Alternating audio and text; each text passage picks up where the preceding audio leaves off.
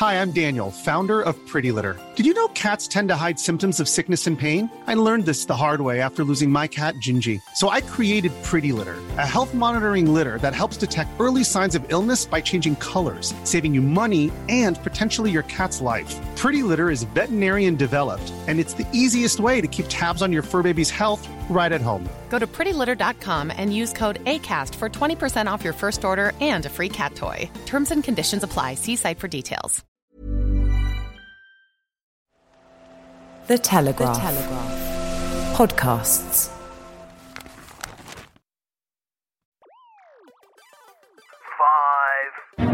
The vast majority of people on Twitter and with newspaper columns do agree with Lineker, and that is the fundamental problem. Well, stuff them. Labour says we want more safe and secure routes. For how many people? It's just pie in the sky. I hope, obviously, that I will be remembered as a leading member of a government which changed everything. Is he a Bond villain, or was he the Health Secretary for England and Wales? 1. We have liftoff. Welcome once again to Planet Normal, the Telegraph podcast with Alison Pearson. Hello. And me, Liam Halligan. He's been on the wrong side of this issue his entire career, declared the Prime Minister from the Commons dispatch box. Another lefty lawyer standing in our way. These were the words Rishi Sunak lobbed at Labour leader Keir Starmer at Prime Minister's questions on Wednesday. The government is, he says, determined to tackle illegal immigration. And with 45,000 crossing the Channel in small boats in 2022, and the pace of such immigration already higher than that this year, it's a hugely controversial issue. Gary Lineker may have 8 million Twitter followers co-pilot, but polls show a majority of the UK's 50 million strong electorate want this small boats issue sorted, hence the government's controversial illegal immigration bill presented to Parliament earlier this week. You've written a corker of a column on Matt Hancock and the Telegraph's astonishing lockdown files in Wednesday's paper, Alison. There's a link in the show notes to this episode. Likewise, my latest article ahead of next week's spring budget, in which I hail the appearance of economic green shoots. But let's start with the small boats. Can the Tories get this legislation through? Or will the massed ranks of shocked MPs, establishment peers, and what the Prime Minister calls lefty lawyers prove to be too much? It's a great question, Liam. I always like it when you refer to one of my columns as an absolute corker, because that means Pearson's gone nuts, doesn't it? She's gone into one. Oh, no. I think I did show that particular column to my beloved in Pearson Towers. Always just sort of rolls his eyes and runs out of the kitchen. I think I've called for Matthew Hancock to be imprisoned. That seems perfectly reasonable demand. I think you want to bring back the stocks. Actually, I really, really do. So there's no veg to throw at him, is there? Anyway, yes, stopping small boats. One of Rishi's 5 pledges. Now, make no mistake, this is a tremendous crisis. They're predicting 90,000, mainly young men, coming across the Channel this year. Hotels and B&Bs across the country, but largely, Liam, not across the country, but mainly in the poorer northern areas of the country, costing us 7 million a day. So it really is a ticking time bomb for the Conservatives. And along comes the latest in a very long line of attempts to do something about illegal migration. Now, Suella Braverman, you've recently done a very thoughtful interview with her, which we'll talk about, but she's announced plans this week to swiftly remove almost everyone who arrives in the UK via small boats. The Home Secretary said current asylum laws are not fit for purpose. You can say that again. And patience has run out among the law-abiding patriotic majority. Now, this is very interesting, Liam, but there is no mistaking the toughness with which Rishi Sunak, quite a mild-mannered chap, is going in on this. They're releasing, actually, some pretty tough posters and social media memes. There's a picture of Rishi with a backdrop of a Union Jack. It's very simple. It's this country and government who should decide who comes here, not criminal gangs. Our new laws show we will do what is necessary to achieve that. If you enter the UK illegally, you will be detained immediately, removed to a safe country within weeks, banned from claiming asylum in the UK, denied access to the UK's modern slavery system, stopped from making late and spurious claims. To frustrate removals, Rishi Sunak will stop the boats. Now, I suppose that the 7 million quid a day question is whether any of the chaps on the shores in Calais are going to be deterred by this tough talking. What do you think, Liam?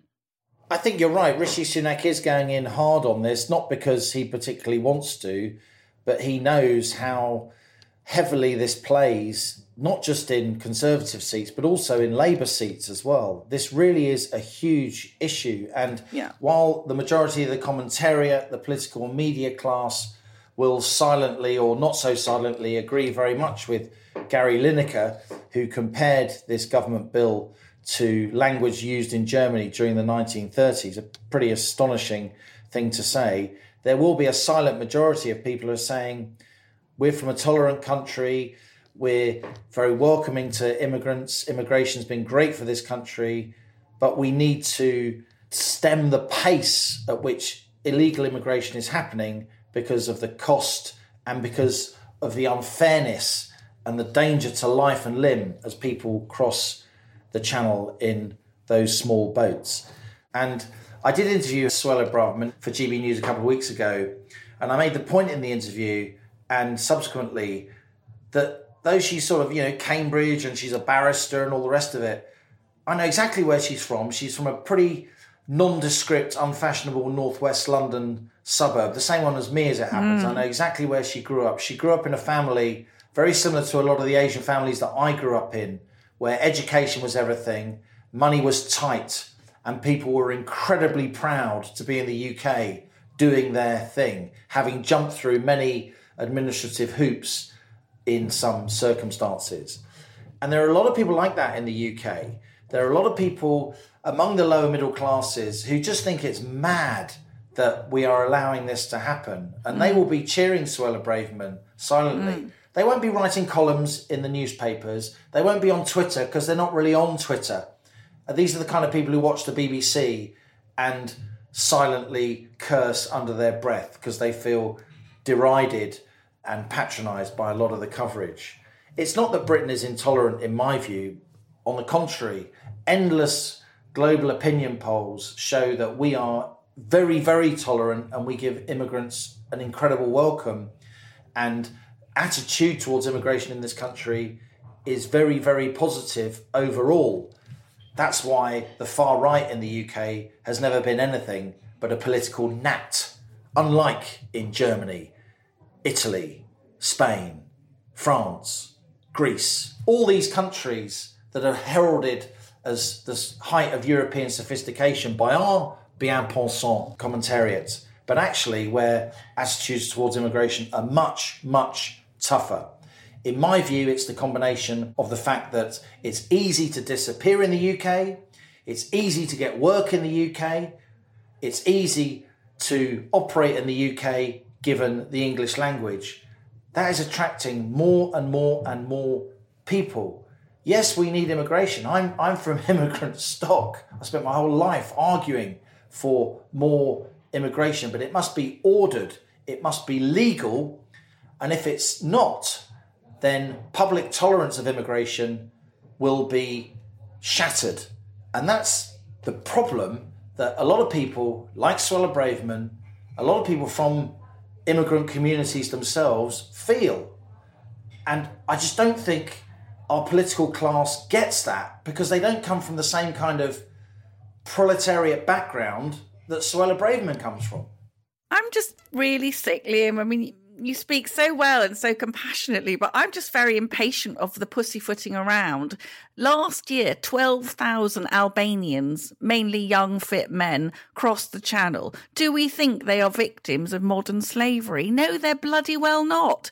It's absolutely ridiculous. And France and Germany and Austria, they are far less squeamish than the UK about booting these guys out the moment they arrive. So our country has been I think probably far too nice with this. I don't know what proportion, a really small proportion of the people making those illegal crossings, paying people smugglers thousands of pounds to come to this country illegally. And I think of the people in huge refugee camps across Lebanon, across Turkey, indeed, where I go, millions and millions of people, many of them persecuted Christians who could be coming to this country legally, and we would be able to welcome them with open arms, instead of which we have young men arriving here in large numbers and presenting, if not a threat, then making communities very, very uncomfortable. And it really annoys me when you see Gary Lineker from his privileged perch saying, I will continue to try to speak up for those without a voice. Great, Gary. How about speaking up for people in Skegness whose small B&Bs and hotels, their businesses are being ruined because Skegness, a small town on the East Coast, which I know well, Skegness, it's so bracing. Lincolnshire's finest. Lincolnshire's finest. So there we have towns like that having enormous numbers of migrants dropped on them. It's causing a lot of difficulty. And something that struck me the other day, I was listening to the PM programme presented by Evan Davis, and Evan had talked at the top of the programme to someone who'd come across the channel. If you and I had been interviewing him, holes in his stories like the Grand Canyon. I mean, absolutely unbelievable. And then it was almost straight away into the crisis in British dentistry. And I was thinking, none of these people, they never join the dots, do they? Why can't people get a British dentist? Why? We can't because we've allowed in last year 504,000 new people with immigration, and our public services, our housing, our health service are under vast strain. And the Conservative government, which its traditional strength is immigration. And after 13 years, the position with immigration is absolutely disgraceful. So that's my rant for the day on it. But what I want to ask you now, Liam, is Suella has said she's confident that this bill is compatible with international law. But on the frontispiece of the bill, under the title European Convention on Human Rights, Home Secretary Suella Braverman says, I am unable to make a statement that, in my view, the provisions of the illegal migration bill are compatible with the convention rights,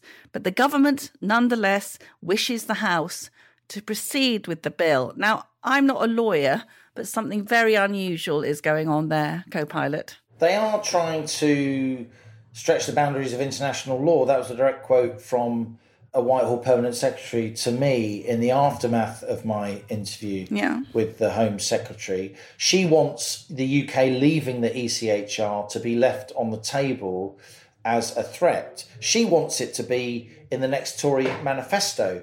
But of course, the ECHR was written by British lawyers and MPs in the aftermath of the Second World War. It was a direct response to the humanitarian catastrophe and atrocities of the Second World War.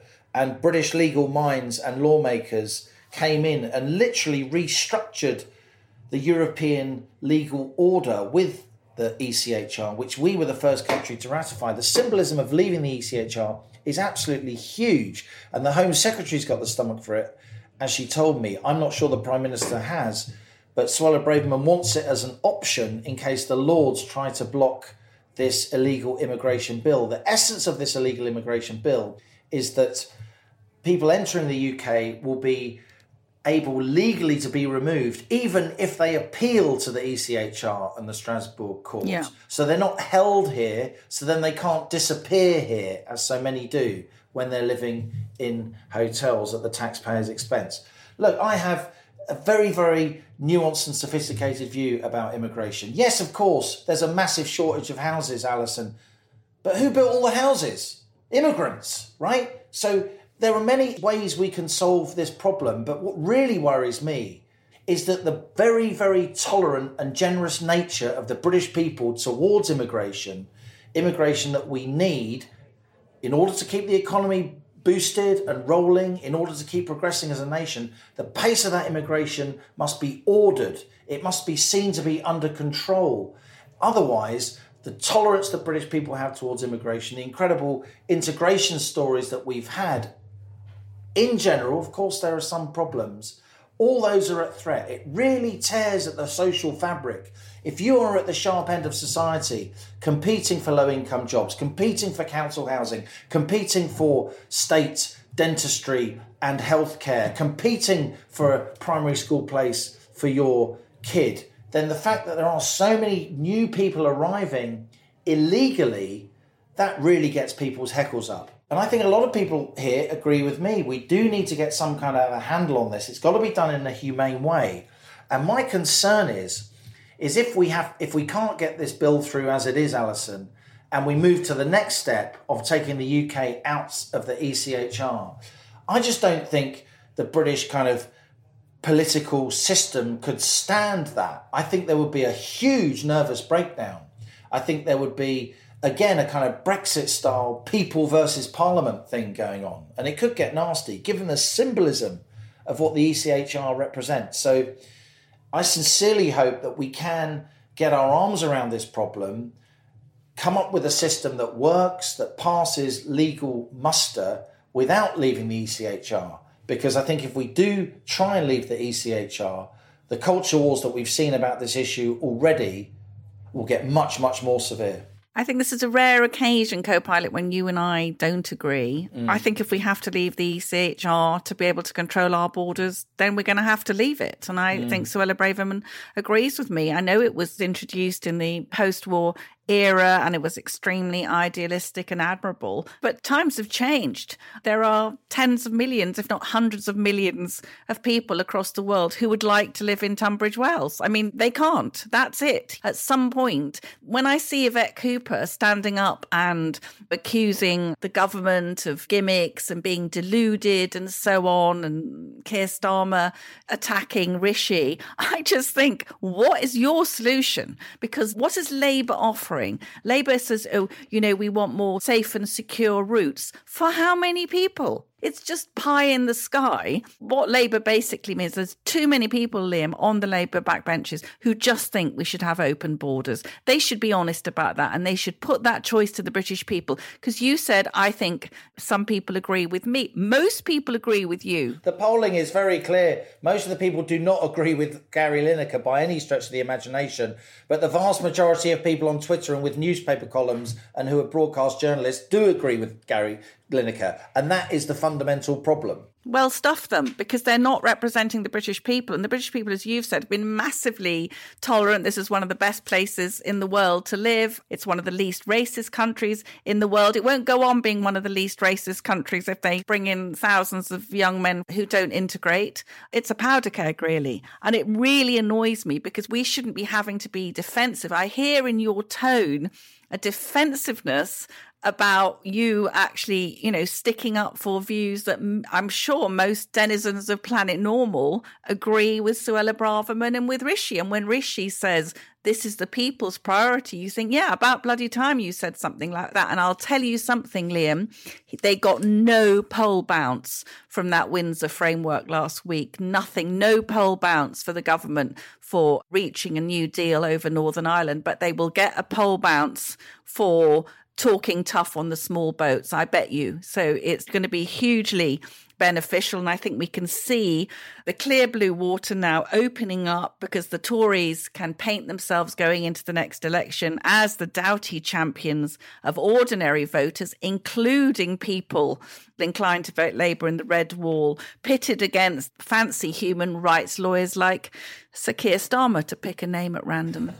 I think we both want the same outcome, Alison. We both want an immigration system that's seen to be fair and ordered, an immigration system that inspires confidence across the country, an immigration system which does allow legal channels for genuine asylum seekers. And this country, of course, has an extremely distinguished track record of allowing in asylum seekers.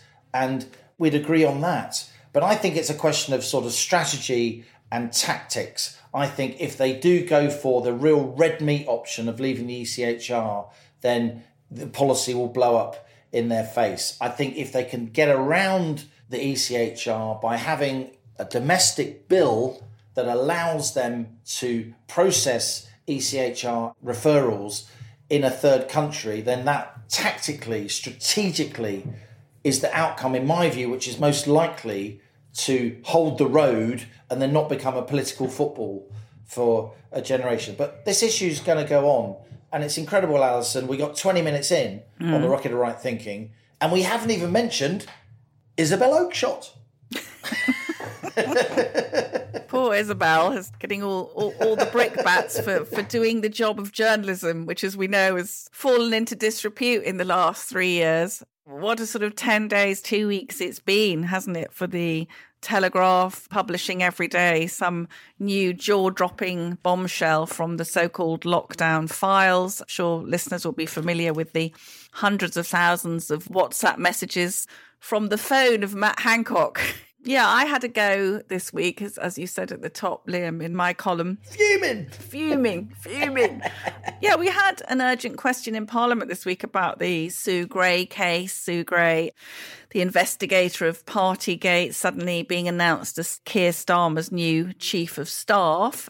You know, obviously, civil service impartiality or lack of is an interesting question and does deserve attention, but not a dicky bird in the Commons on 10 days of the most damning imaginable revelations in the Telegraph's lockdown files. And I think that what we're seeing, Liam, is that politicians and much of the media are embarrassed, they're defensive, they're even ashamed or in denial, because what is being revealed is what we said for so long here on Planet Normal.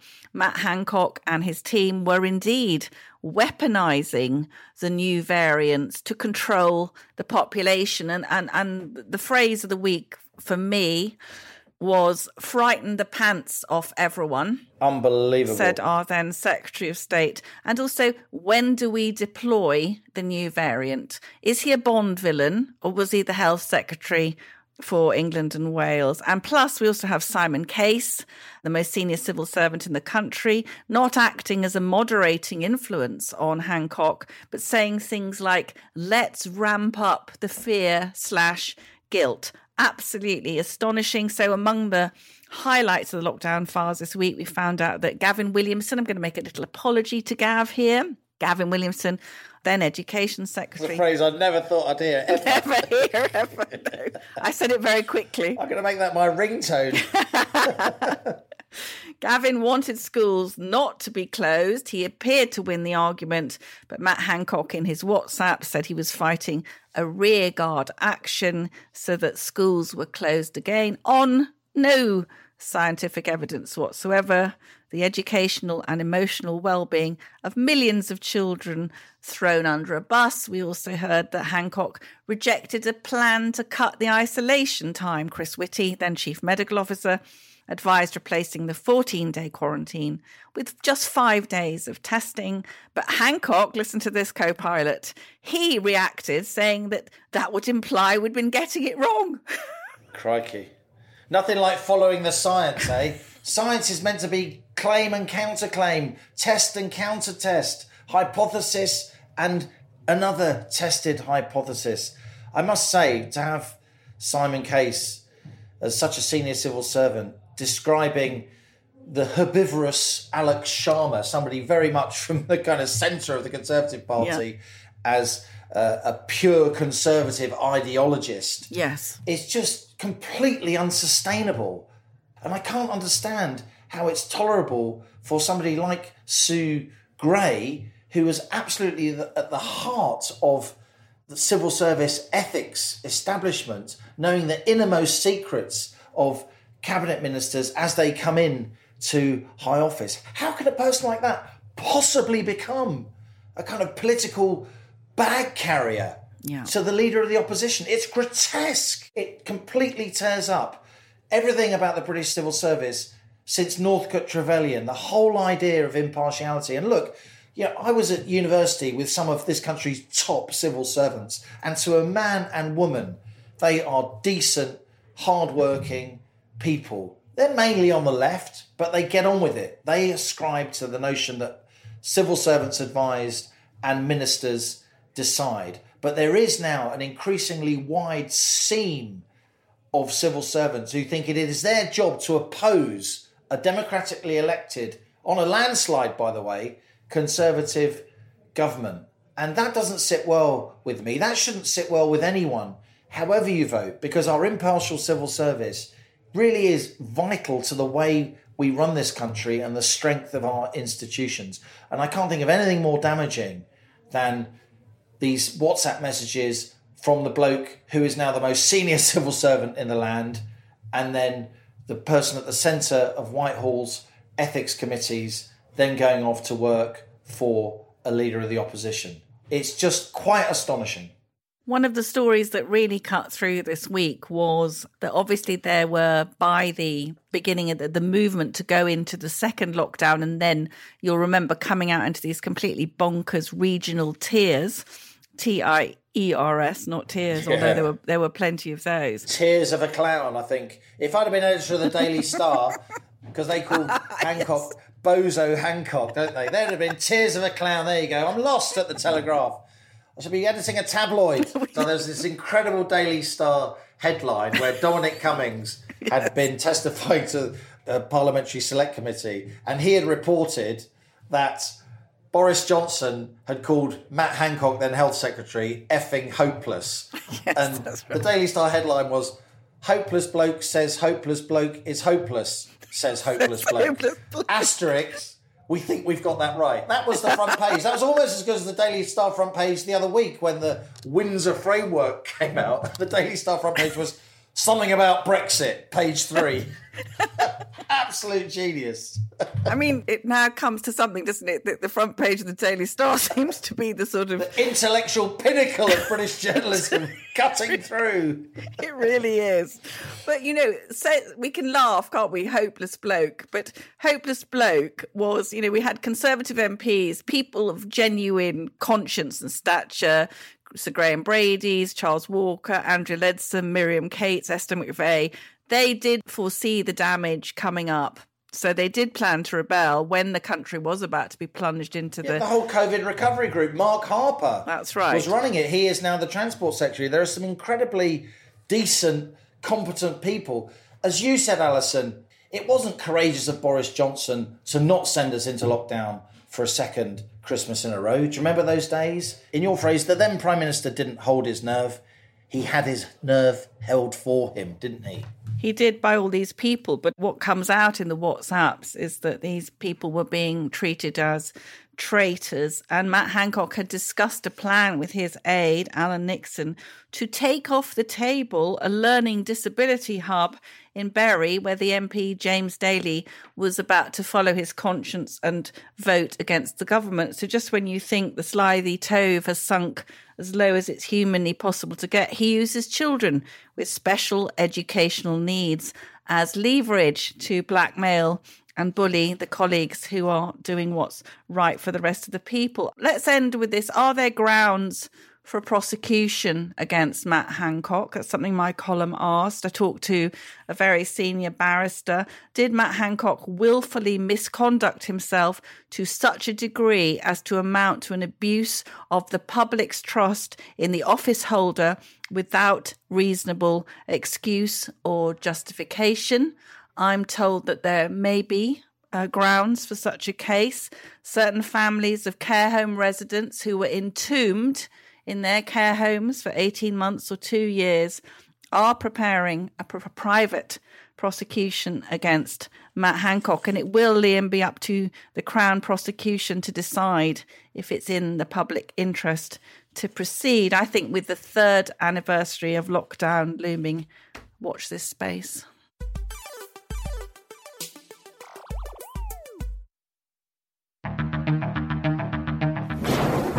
War in Ukraine is reshaping our world. For the past 12 months, the Telegraph's team of experts in London and correspondents on the ground have been analysing Putin's invasion of Ukraine every weekday on the Ukraine the Latest podcast.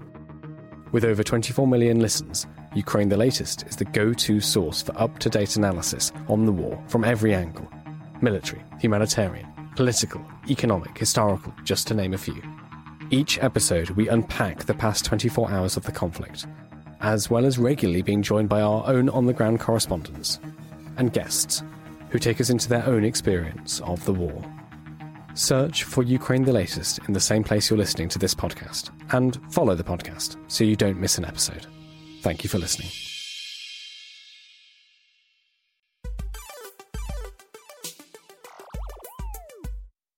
Now, we've welcomed some big hitters in the past onto the rocket of right thinking, Alison, but this week's guest is a bit special. Nigel Lawson, Chancellor of the Exchequer from 1983 to 1989, is a giant of British politics. A man of huge intellect, he was one of the main architects of Thatcherism, doing more, in my view, than any other policymaker to rescue Britain from the torpor of the late 1970s and early 80s, slashing personal and business taxation, renewing international confidence in our economy, paving a way for the growth of the 1990s. I'm extremely proud, Alison, that Lord Lawson has, over many years, been a keen reader of my Telegraph columns, offering me thoughts and feedback. Now in his early 90s, he is, in his own words, frail, but he remains sharp, as you'll hear, a treasure trove of fascinating recollections and insight. I was delighted when Lord Lawson invited me for lunch at his home on the south coast. I haven't got much that's interesting to say, he told me, but I'd be happy to give you an interview. As a share of GDP, Lord Lawson, our tax burden is now at a 70-year high. Philosophically, does that bother you? Well, it's certainly undesirable and unsatisfactory.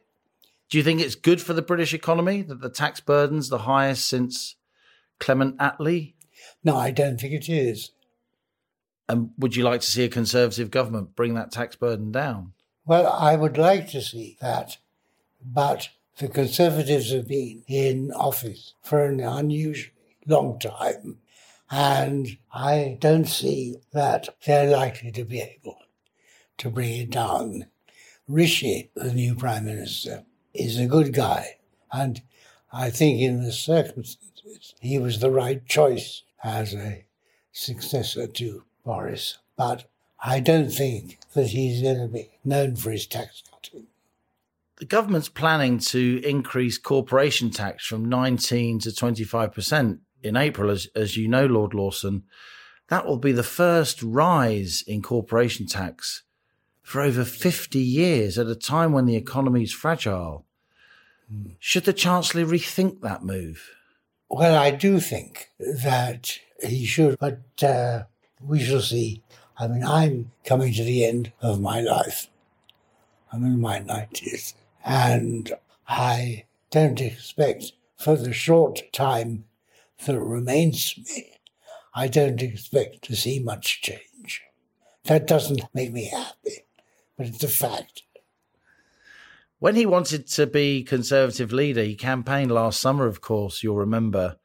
Jeremy Hunt said the rate of corporation tax should go down to 15%. He said in the past it should be 12.5%, as it is in the Republic of Ireland. He's ascribed specifically the policies of you and then Prime Minister Margaret Thatcher, creating the environment, the entrepreneurial room for manoeuvre that inspired him to become a businessman, to make money, to form companies. And yet he doesn't seem to be doing the same for the current generation of young people. I don't think that there's anything new to come from the Conservative Party as it now is. It is going to have to reinvent itself, but I don't see that coming soon.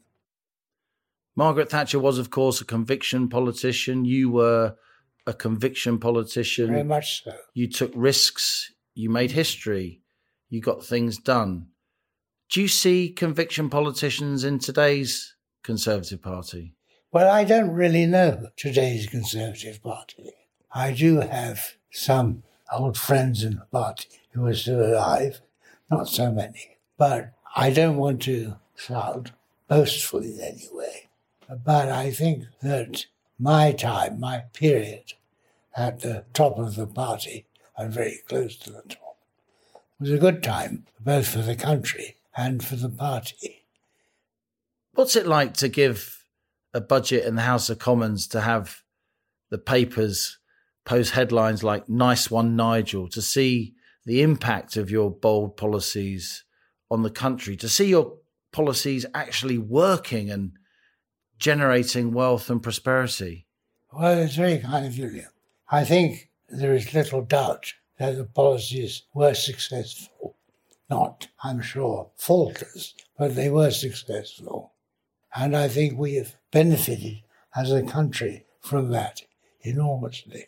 But, the past is past. I'm coming very close to the end of my career and my lifetime, and I find it slightly more comfortable to look back on the past, which was, I would say, successful, rather than to speculate on what might happen in the future. What's your proudest memory when it comes to politics? Oh, this sounds very conceited, but I do think that we, that's the Thatcher government, left the country in a much better state than we found it. It's a lot less controversial to say that these days than it was at the time. Right. Quite right. It must have been daunting coming into politics in the 70s with Britain very much in decline, very tumultuous industrial relations, the IMF bailout in 1976. Well, I came into politics in a way that's connected with that. I had been a journalist for many years and was writing about what governments were doing wrong, as journalists do. And I thought that if I knew better, I ought to get into politics and have a go at doing it. So that's how it happened. And how difficult was it at the time to push those policies through? A lot of what the Thatcher government did was quite controversial. Did you ever lose faith? Obviously, you famously fell out with Margaret Thatcher. We'll come on to that. That was a lot later. But the general philosophical thrust of what you were doing, lower tax, less regulation, more enterprise. Was very much in line with my own thinking as it had developed. People remember my resignation, which was over a trivial thing, really. You fell out with Mrs. Thatcher's advisor, Alan Walters, didn't you? Yes, that's right. But I always felt that this was an error on her part, as one would perhaps have. An error on her part. But if you say to a Prime Minister, as I did say to her, unless you get rid of Alan Walters. It's him or me, you said, basically, didn't you? Yeah. That's a big move for you. It was. And it was not planned, but that's where we had got to. But meanwhile, we had achieved a great deal in government together, very harmoniously. As you outlined in your memoirs, of course, The View from number 11, I think Sir Geoffrey Howe's resignation, your resignation, you two lit the touch paper for the beginning of the end of Margaret Thatcher. What was it like to watch her from the back benches basically self-implode? Well, it was very sad, I thought.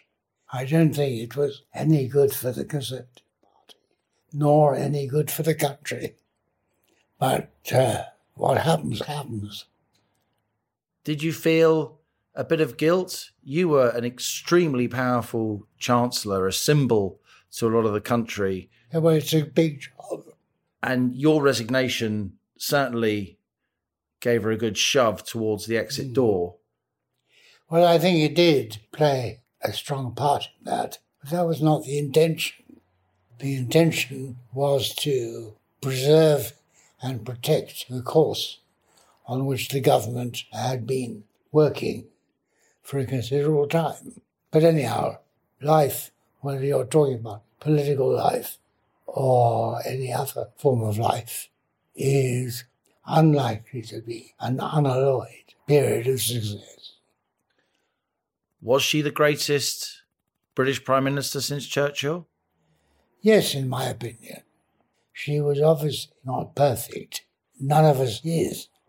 But I think she was certainly the greatest leader that the country has had and the Conservative Party has had since Churchill. And if you remember the depths to which this country has sunk before she came on the scene and was surprisingly, in many ways, elected leader, then the difference is very great indeed. So, although it all went sour at the end, I think that by and large it was very successful. You and I have talked over the years about the way the Western world's responded to the global financial crisis. We've talked a lot about how central banks have responded, quantitative easing.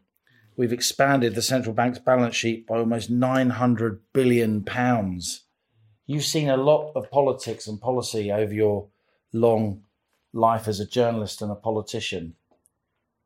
Are you worried about that? How do you think all this money printing will end? Well, I can't give you a prediction, but I am concerned. I'm not impressed by the intellectual mood of the present day. And how do you think the Bank of England's getting on? I know you were very concerned about inflation in 2020, 2021. The bank was saying until late 2021, this inflation was transitory. But even before the war in Ukraine, we had inflation at a 30-year high, didn't we? Yes, it's been going wrong slowly, but for a long time. I think the bank is an institution that needs to be led by a governor who understands all these things. I think Mervyn was a particularly good governor, but I don't think that since his time the bank's performance has been particularly great. What are your thoughts on Boris Johnson? How did you feel in December 2019 when he won that landslide?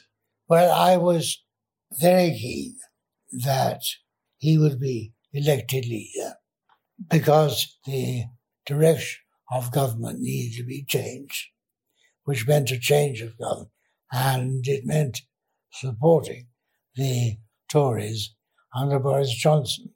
He is an enormous talent, but the one thing he's really good at is winning elections. There is no Conservative who has ever won the election for Mayor of London. And he did that twice. He did it twice. Mm. So what was his downfall? Well, I just think, it's a very sweeping statement, but I think there are various characteristics which made this a serious problem. The range of characteristics which are necessary to be a successful politician at the peak of government are very difficult to sum up, but there's no doubt that Boris has some of those characteristics, but not all. Do you think he'll make a comeback? No, I don't think so. If he does make a comeback, I am not going to be depressed, but I don't see it. In 2013, you were, I think, the first very, very senior mainstream Conservative who wrote via an article in the Times that you thought we should leave the European Union. Oh, yes. Have we taken back control? You know, we have taken back some control, but it was the only way to go. I mean, the European Union was something which didn't correspond with where the British people were or where the needs of the economy were. I mean, what was of the first importance was that we should recover our desire for self-government. That was what it was all about. It was not possible within the constraints of membership of the European Union to exercise self-government. And I had felt for a very long time that, right or wrong, we were a country of sufficient strength to govern ourselves and not be governed by others, which is what the membership of the European Union involves. So here we are. I've got one last question, if I may. And my last question is, you are a very significant figure in British post-war history. I was once. How would you like to be remembered? Well, one doesn't go into politics for reasons of vanity. I hope, obviously, that I will be remembered as a leading member of a government which changed everything in this country, not just economically, but it embraced that and went further. Lord Lawson, thanks so much for talking to me. Well, thank you, Liam. Well, as I say, and I won't say it again, I don't think I've got anything to say of any interest. Well, there you go, Alison. He's a real honour to talk to, as I say, a giant of British politics. And he's sharp, interesting, mischievous to the end. Yes. Laughing. Rishi won't be known for his tax cutting, he says. Corporation tax shouldn't rise. He's not impressed with the leadership of the Bank of England since Mervyn King. Certainly isn't, And no. then that incredible rapprochement with Margaret Thatcher. I must say that after the interview, we enjoyed lunch together. We talked for another hour. He was recalling in incredible detail a lecture he gave in 1984, the famous Mays lecture. Economic historians will know all about that, where he basically flipped round the whole economic orthodoxy of how Western economies run themselves, paving the way for Bank of England independence. He was recounting cabinet meetings, literally telling me where people were seated and what they said. It was, journalism isn't always easy, but it was a huge pleasure and an honour for him to invite me to go and see him and to talk to him on tape, albeit quite briefly. I thought it was a privilege to listen, and I'm sure Planet Normal listeners will like me. I felt it was very moving as well, because I think Nigel Lawson clearly rates your economics knowledge, your work as a journalist, and I felt a strong sense that you were kindreds, although he's clearly your senior by sort of 40 years. But I sort of felt you have to carry the torch, co-pilot. And I also felt that there he was, in Downing Street with Margaret Thatcher next door, those two astonishing, brilliant people bestriding the national landscape like colossuses. And now we have Jeremy Hunt as the Chancellor of the Exchequer, who, as you say, is about to put up corporation tax. I mean, it does feel like we've fallen among lightweights, to be polite, doesn't it? It's so easy for us as, scribblers.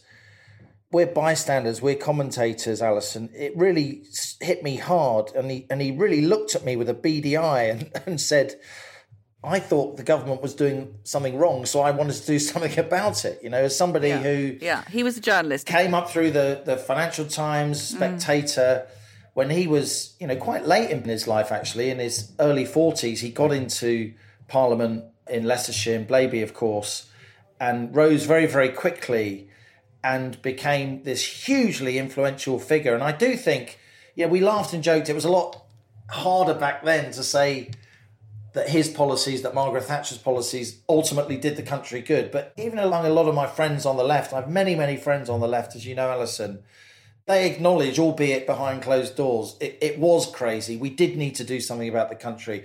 I just wanted to throw a number into this sort of political retrospective. The ONS has just brought out some figures this week, Alison, that in December, at the peak of the latest strike action, absolutely huge number of strikes going on. It felt as if everyone was on strike. The train drivers, the university lecturers, the civil servants, ambulance workers and so on. In December, we lost to strike action 873,000 working days. Okay, so the number of people who were off work because of strikes.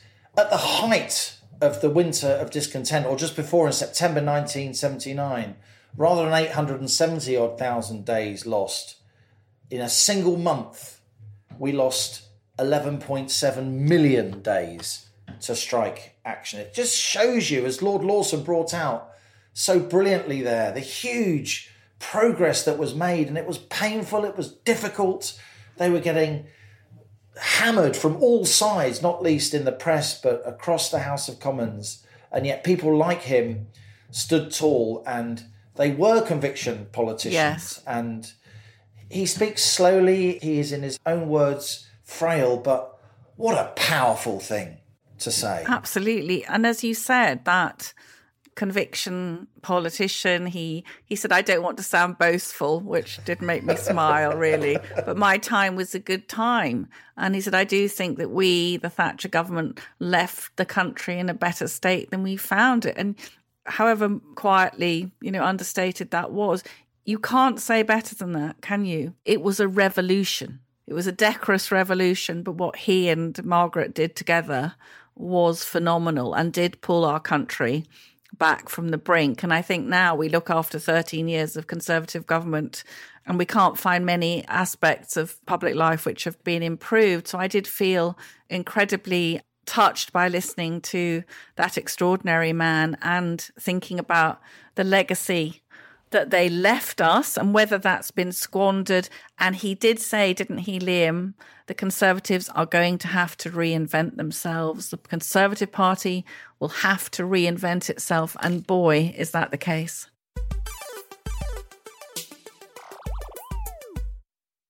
Now on to our listener emails. The messages you send to planetnormal@telegraph.co.uk. Please keep them coming. We absolutely love to read them. We've had a deluge this week, Liam, in the light of the lockdown files, the great scoop of the Daily Telegraph. And here is one from a person much beloved of Planet Normal. Listeners will remember the story of Robert Styler and his wife, Josephine. Hooray! Josephine was in a care home during lockdown and Robert was unable to visit her, caused him great distress. And we all fought, didn't we, as a little valiant team to get Robert in to see Josie. And they had one last dinner, one last dance. Anyway, Robert has written to us this week.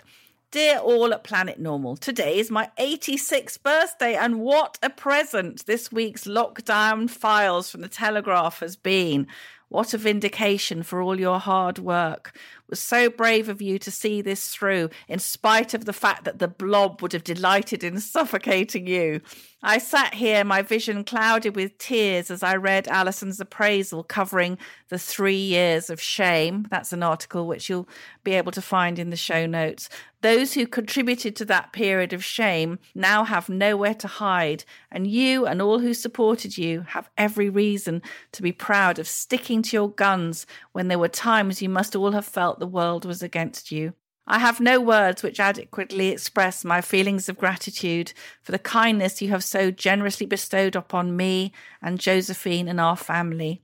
I'm also quite sure that the thousands of others who have trod the same path as myself will have received the same comfort and support that your courageous campaigning gave us all when they must have felt, as I did, that there was no one on their side. Just off to birthday lunch. Wish you were here. With love to you all, Robert.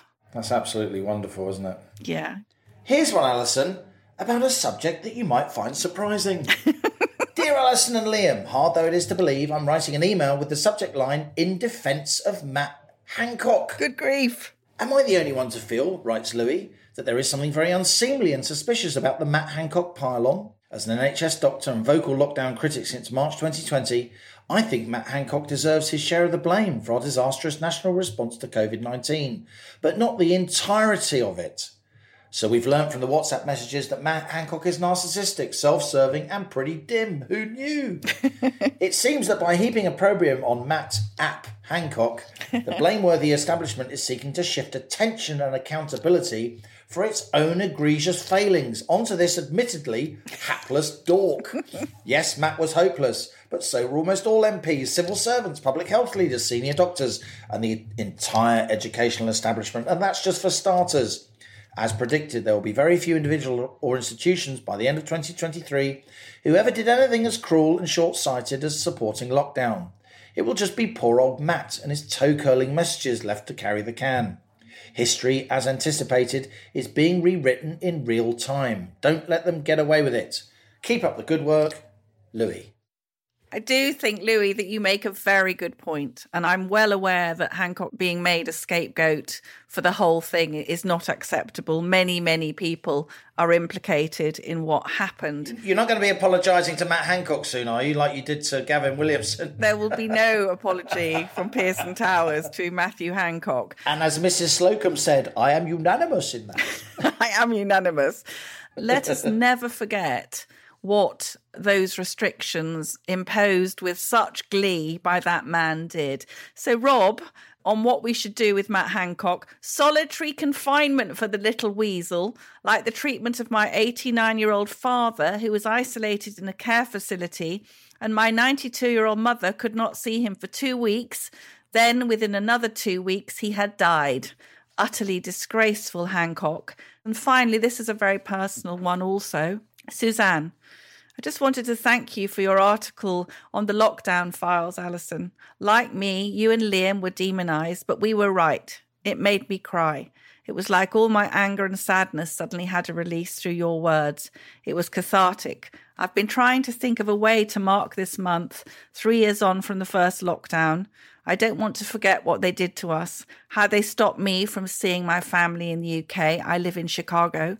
Made my 2-year-old wear a mask for 8 hours a day for almost 2 years, and made me give birth to my son alone in an empty hospital because, well, I'm still not sure why, or how I had to choose between getting vaccinated or losing my job, and therefore my ability to provide for my family, and how I was turned away from restaurants and gyms and public spaces for not being vaccinated, and was told if I didn't vaccinate my child when she turned 5, she would be excluded too.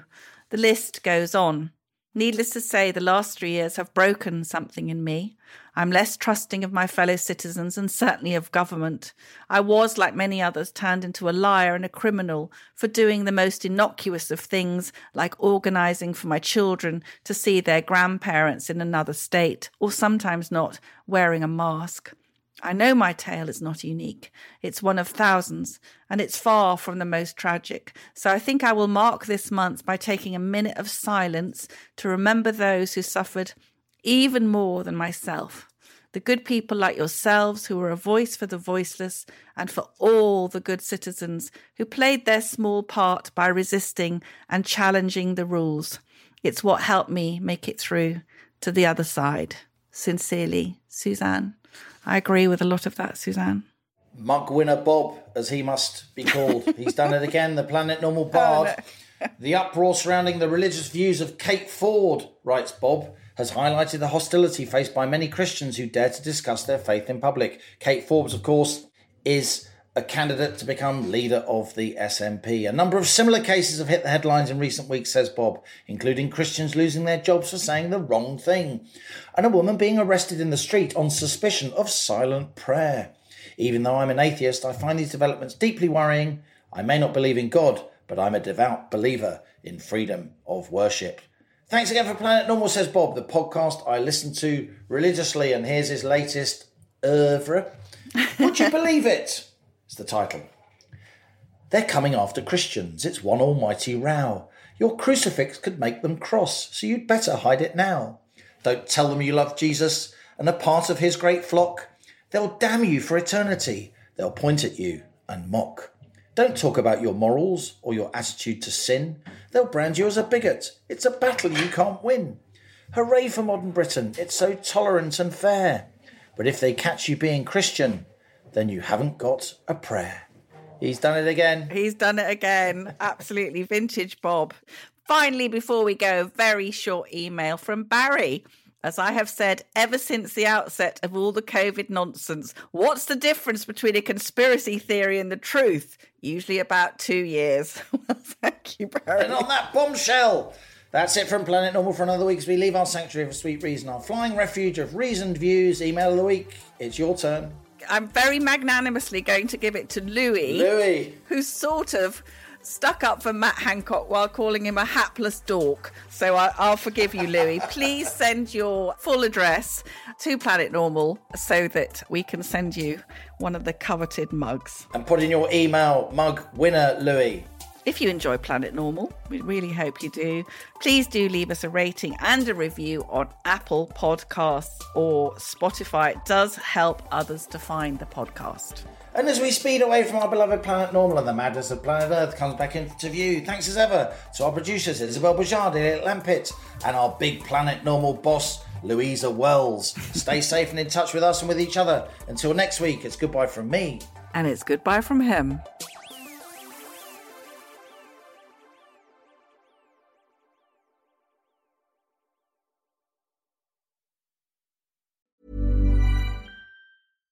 When you make decisions for your company, you look for the no-brainers. And if you have a lot of mailing to do, Stamps.com is the ultimate no-brainer. It streamlines your processes to make your business more efficient, which makes you less busy. Mail checks, invoices, legal documents, and everything you need to keep your business running with Stamps.com. Seamlessly connect with every major marketplace and shopping cart. Schedule package pickups and see your cheapest and fastest shipping options from different carriers, with rates up to 89% off USPS and UPS rates. And with the Stamps.com mobile app, you can take care of mailing and shipping wherever you are. Make the same no-brainer decision as over 1 million other businesses with Stamps.com. Sign up with code PROGRAM for a 4-week trial, plus free postage and a free digital scale. No long-term commitments or contracts. That's Stamps.com. Code PROGRAM.